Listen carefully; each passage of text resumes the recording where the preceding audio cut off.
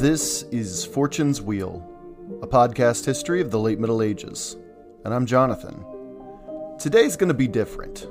It's Halloween season, and honestly, this is probably my most favorite time of the year. The scary movies, the turning of the leaves, the chill in the air, the nights with fire pits and friends. I just love everything about it. And here in the podcast, I want to share that love of all things spooky. But today, like I said, is a little different even from that. See, a little while ago I came across the Chronicles of Byland Abbey, which weren't actually written, I believe, until the 1400s. And as I understand it, Byland Abbey itself wasn't even built until the mid-1100s. So, yeah, skipping ahead a little bit on the podcast from where we are, but only in the name of storytelling. I promise. Besides, do you realize how hard it is to find scary stories from the 11th century, specifically? They exist, but it's usually behind a paywall, and sorry, I'm just not quite that funded yet. Now, you can help out if you're so inclined by joining us on Patreon and becoming a supporting member. Sorry, there's my shameless plug. Anyway, I took one of the 12 Byland Abbey ghost stories. I know, 12 of them. And I adapted one of them as my own medieval ghost story today. So, here we go, folks.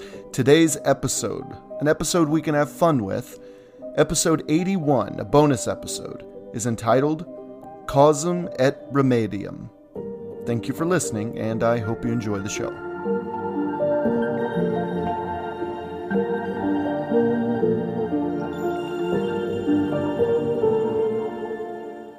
It was a pretty cloudy day, one marked by bouts of rain, interspersed with howling wind and light breaking through the cloud cover that the people of Yorkshire walked through the day as if in a never-ending dusk. Many miles to the south, the city of York was in a subdued bustle. The farmers and craftsmen were still bringing their goods to market, while merchants were still buying and selling these goods. The roads were muddy and difficult to travel upon, but the people of Yorkshire were made of harder stuff. These were the ancestors of Anglo-Saxons, of Norse, and of Danes.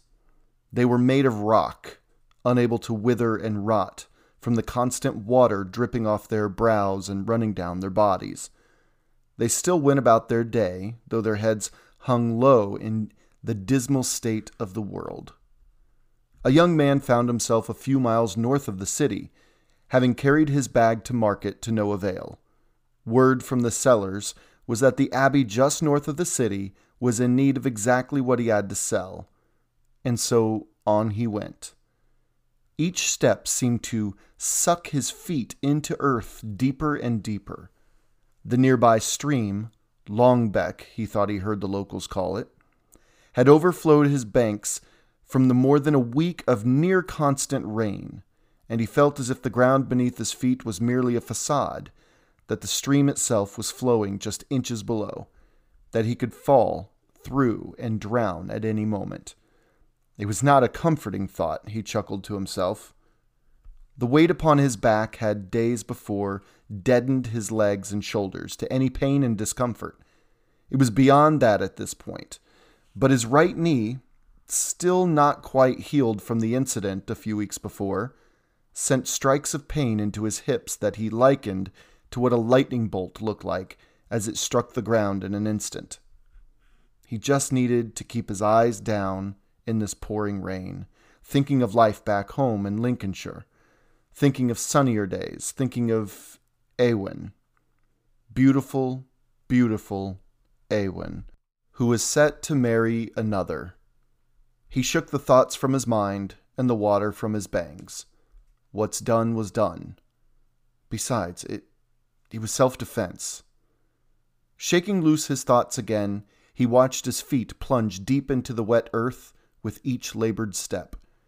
He wasn't sure if it was just getting harder to walk on the path or if he was getting more exhausted, but his breathing, he noticed, had picked up considerably over the last hour or so.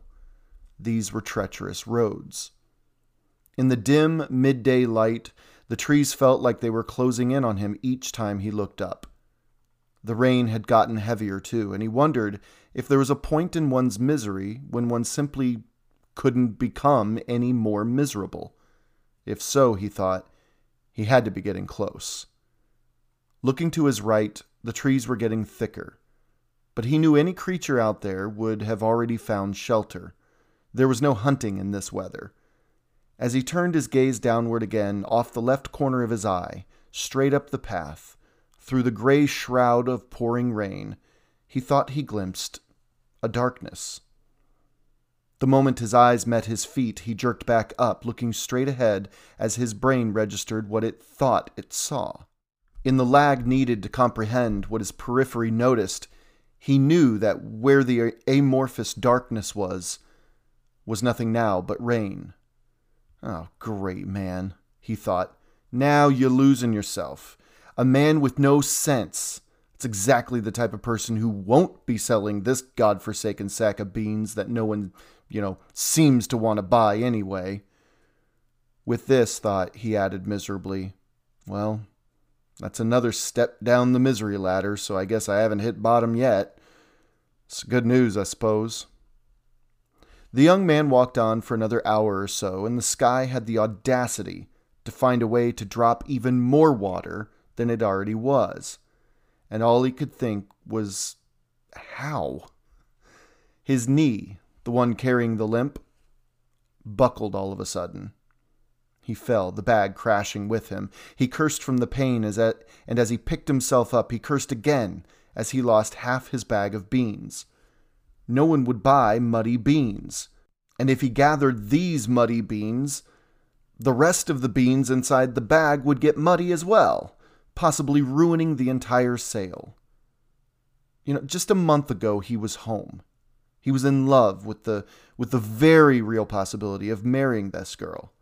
His knee was healthy and he was set to become his father's partner in business.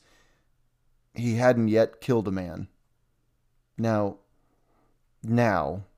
he's face down in the mud, holding back tears no one would ever see, even if they were around because of the downpour he was trudging through just then. His entire life, he was moments before carrying on his back, now strewn across the muddy path. Where is this bottom? He thought. I have got to be getting close. Rubbing his knee and trying to stand, he heard a faint splash in the distance.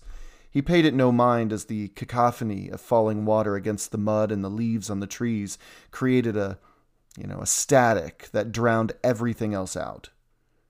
Registering it in some remote part of his brain, he managed to stand. Knowing this abbey must be nearby, he just needed to get there. At the very least, the monks would take him in for the night. With his knee in the shape that it was in presently, the sale became secondary. He turned where he stood, looking on either side of the path for a thick stick he could put just a little of his weight on. But what he saw instead as he glanced from one side to the other sent him reeling backwards back onto the wet ground he'd just risen from. He hardly noticed his sack, once again, spilling roughly half of its contents among the already spilled beans. Just ahead of him, so close he could reach out and touch it, was a horse, towering above him, standing high on its hind legs, its front legs kicking at the air above where his head was just located. His eyes wide, his brain struggling to figure out how to process where this massive creature came from, how it was able to come so close without him noticing its approach. Sure, the rain was a dull roar in his ears, but he'd become accustomed to it after walking in it for hours and hours. He reckoned quite quickly that he would surely have seen this thing approach, let alone heard its clumping hooves in the thick, sucking mud. He scooted and slid backward, removing himself from the horse's eventual return to the ground. It was then that he noticed something else peculiar and terrifying about the scene. The horse, it seemed semi-transparent. His brain didn't accept it, though, not when the pouring rain seemed to act as a thin veneer over everything beyond, say, an arm's length from his eyes. As the horse lowered itself, the young man was too panicked to register that it made no noise and it made no splash, but he did happen to see that no one was riding the beast in the first place. He stood with some difficulty, of course, due to his knees shooting pain throughout his body now, and he approached the horse with a hand held out. Inches away from his gaping nostrils, he jerked back as the horse shuddered and let out a sudden snort. He brought his breathing under control again and held out his hand, inching closer and closer, still baffled at the creature's sudden appearance. The horse's eyes were black as night, reflecting nothing, but they seemed to be trained on the young man, who thought he felt a menace in its glare. The young man's hand stopped a hair's breadth away from the horse's muzzle, sensing something that was off about the whole experience. But before he could figure out what it was, the horse lifted its head, and instead of touching the young man's hand, the horse's snout went right through his hand. The young man, barely comprehending what had just happened, swiftly stepped backwards. However, his knee buckled to the side again, and he fell, his head meeting the mud with a hard thud. His vision doubled and blurred, but he knew he was in mortal danger, and he reacted with the senses he was still afforded. As he managed to get to his feet again, he prayed loudly through the storm, "In the name of God and his Son, Jesus Christ, do not harm me! Do not harm me!" Standing, he wiped the rain from his eyes and noticed the horse was no longer there. Instead, its hulking place stood a man. The young man blinked. This man was less a man, and strangely more a memory. He stood as real as any other man, except this time the young man could clearly see that his form was thin. The path leading off into the distance ahead was faintly visible through this man's body. The young man noticed the man's familiar face, but wasted no time trying to figure out how he knew him. The young man ran around the apparition, leaving his bag of beans behind. He ran and he ran, not stopping for what seemed like an eternity. He ran until his knee couldn't possibly handle another step. The young man slowed and limped for a spell, just wanting to leave that experience behind him, get as far away as he could. The longer he walked, the better he felt, though he felt like he'd slipped several rungs down that ladder toward the bottom of misery. Each step was a step back up, but he felt he would never escape his guilt, his shame. After a while, he noticed the light that did manage to sneak through the clouds was dimming considerably now. It must now be late afternoon, and he still had no idea how much farther this abbey was ahead of him. His mind continued to replay the moment, trying desperately to make sense of it, and each cognitive dead end he came to, he punctuated it with a prayer. But the fear always returned within seconds. It rose so high within him that he jerked around in all directions every so often because he swore he'd heard the whinnying of a horse. He forced himself to stop when he saw a waterlogged tree that had fallen near the edge of the path. He had to give his injured leg a rest, otherwise, he'd never make it. Sitting and putting his elbows on his knees, he rested his head in his hands, allowing his eyes to close for a moment. Was he making it all up? He prayed to God for clarification, for an explanation as to what had happened. If anything, he prayed for God to relieve his suffering, his fear, his guilt. Replaying the incident back home, the young man there on the log began to cry in his hands. He never meant for it to happen, though he admitted to anyone who would listen to his complaints in the days leading up to it that he'd love to see that man dead. The man's name was Abrakan, and his father had negotiated Abrakan's betrothal to Eowyn. Just months before, he would feel he was in a place to have his father open negotiations for her hand. They'd been friends for years anyway, he and Eowyn, and everyone figured it would happen eventually. But a year earlier, Abrakan's family wandered in after losing their lands to fire. It didn't take them long to fill the gap in the town, as the serendipitous arrival coincided with the death of the community's logger to injury a month earlier.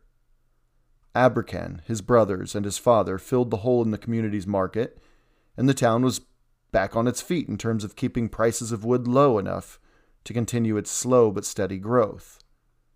But Abrakan was this young man's age, which means he was just a year older than beautiful Eowyn. The family of loggers became well-to-do quite quickly and wasted no time in expanding their number. One brother went upstream to work on a bridge project that would not only expand trade in the area, but also plant the seed in the traders who traveled that way, who may be in need of lumber for various projects in the region. Abercan was next to plan his future, and that included a prosperous farmer's daughter. This young man's love, of course, Eowyn. The young man resented Abercan with the fires of hell, and he made sure his opinions were known. The whole town, in fact, was aware of the young man's thoughts. It was no secret, which is exactly why it was a problem. What's more is that Abercan was actually a good man. He was honest, trustworthy, strong, and he would make a good husband of any woman he married. Into the palms of his hands, this young man cried and cried more. Replaying the moment over and over again was the hardest thing he'd had to live with, besides not being able to be with beautiful Eowyn. He was asked by Abercan to help with a big load to haul in from the forest nearby. He had helped with jobs like this before, but, well, now that the betrothal was set, he had only hatred in his eyes. He's admitted to himself and to God that he was, in fact, thinking of ways to punish Abercan, even though he knew rationally that Abercan was hardly at fault for this. But Abercan was in the way, basically, and this is how his hatred was fueled. But this young man was also honest with himself when he swore to God Almighty that he had had no real intention of following through with any of these deranged thoughts of justice. He was merely angry and resentful, which is something he wasn't normally. He, like Abercan, was a good man. As one log rolled into the river to float downstream toward the town, Abercan pushed another toward the banks. Still seething, the young man watched Abercan with a loathing unequal to anything he'd ever felt before. He imagined himself pushing Abercan into the water, jumping in after him and holding his head below the surface until Abercan's body went limp. He would chalk it up to an unlucky accident when his body washed ashore downstream. He would say he'd gone back into the woods for a moment to, say, count how many logs were left when he returned and found his friend gone. As these thoughts raced through his mind with a grim satisfaction, he was suddenly falling forward. A log had been dislodged from its bindings and had shifted enough to roll forward right over the young man's right leg. His shout was drowned out by the massive splash from the giant tree trunk that Abercan had just released into the river. Clutching his knee, the young man registered what had happened, and before he could shout a warning to Abercan, the other man, his back to the rolling log ahead, was caught unawares and was rolled face first into the bank. And the way his back arched around the rolling log, the crack the young man heard was without question Abercan's back breaking. In tears, the young man climbed to his feet and looked at the disturbed water. Within seconds, Abercan's hand was noticed on the water's surface, the arm rolling underneath the floating log. Without thinking, the young man panicked. Who would ever believe this was just an accident? So, he limped into the forest and never went back. Any possibility of clearing his name was gone at this point. His absence left little doubt in the townfolk's minds of his guilt.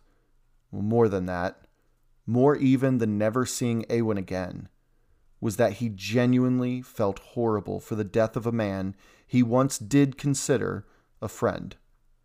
He allowed his hatred for the situation, not the man, the situation, to pull his attention away from where they should have been, on the job, on the logs. He prayed to God for forgiveness. After a while, the rain seemed to lighten up a bit there on the path, but it was still a heavy downpour. He stopped crying, though his knee was certainly giving him something else to cry about. Looking up, he was startled to find the bag of beans he'd left behind. It was sitting in the middle of the path, but he was positive that he'd have heard someone passing by. They wouldn't just assume they were his beans and leave them without saying a word anyway. Fear began to creep back into his mind as he managed to get up to his feet, despite the shooting pain. He pulled the bag onto his shoulder, and it felt as heavy as it did before his run-in with the spectral horse, if indeed all of that had actually happened, which was still so difficult to accept. He looked around suspiciously, and seeing nothing, he turned up the path. But taking a few steps, he was struck dumb by the same apparition that had taken the horse's place earlier. The path was clear just seconds before, but here it was. The young man was already at his end, and though he was intensely afraid, he was not startled, and he did not panic this time.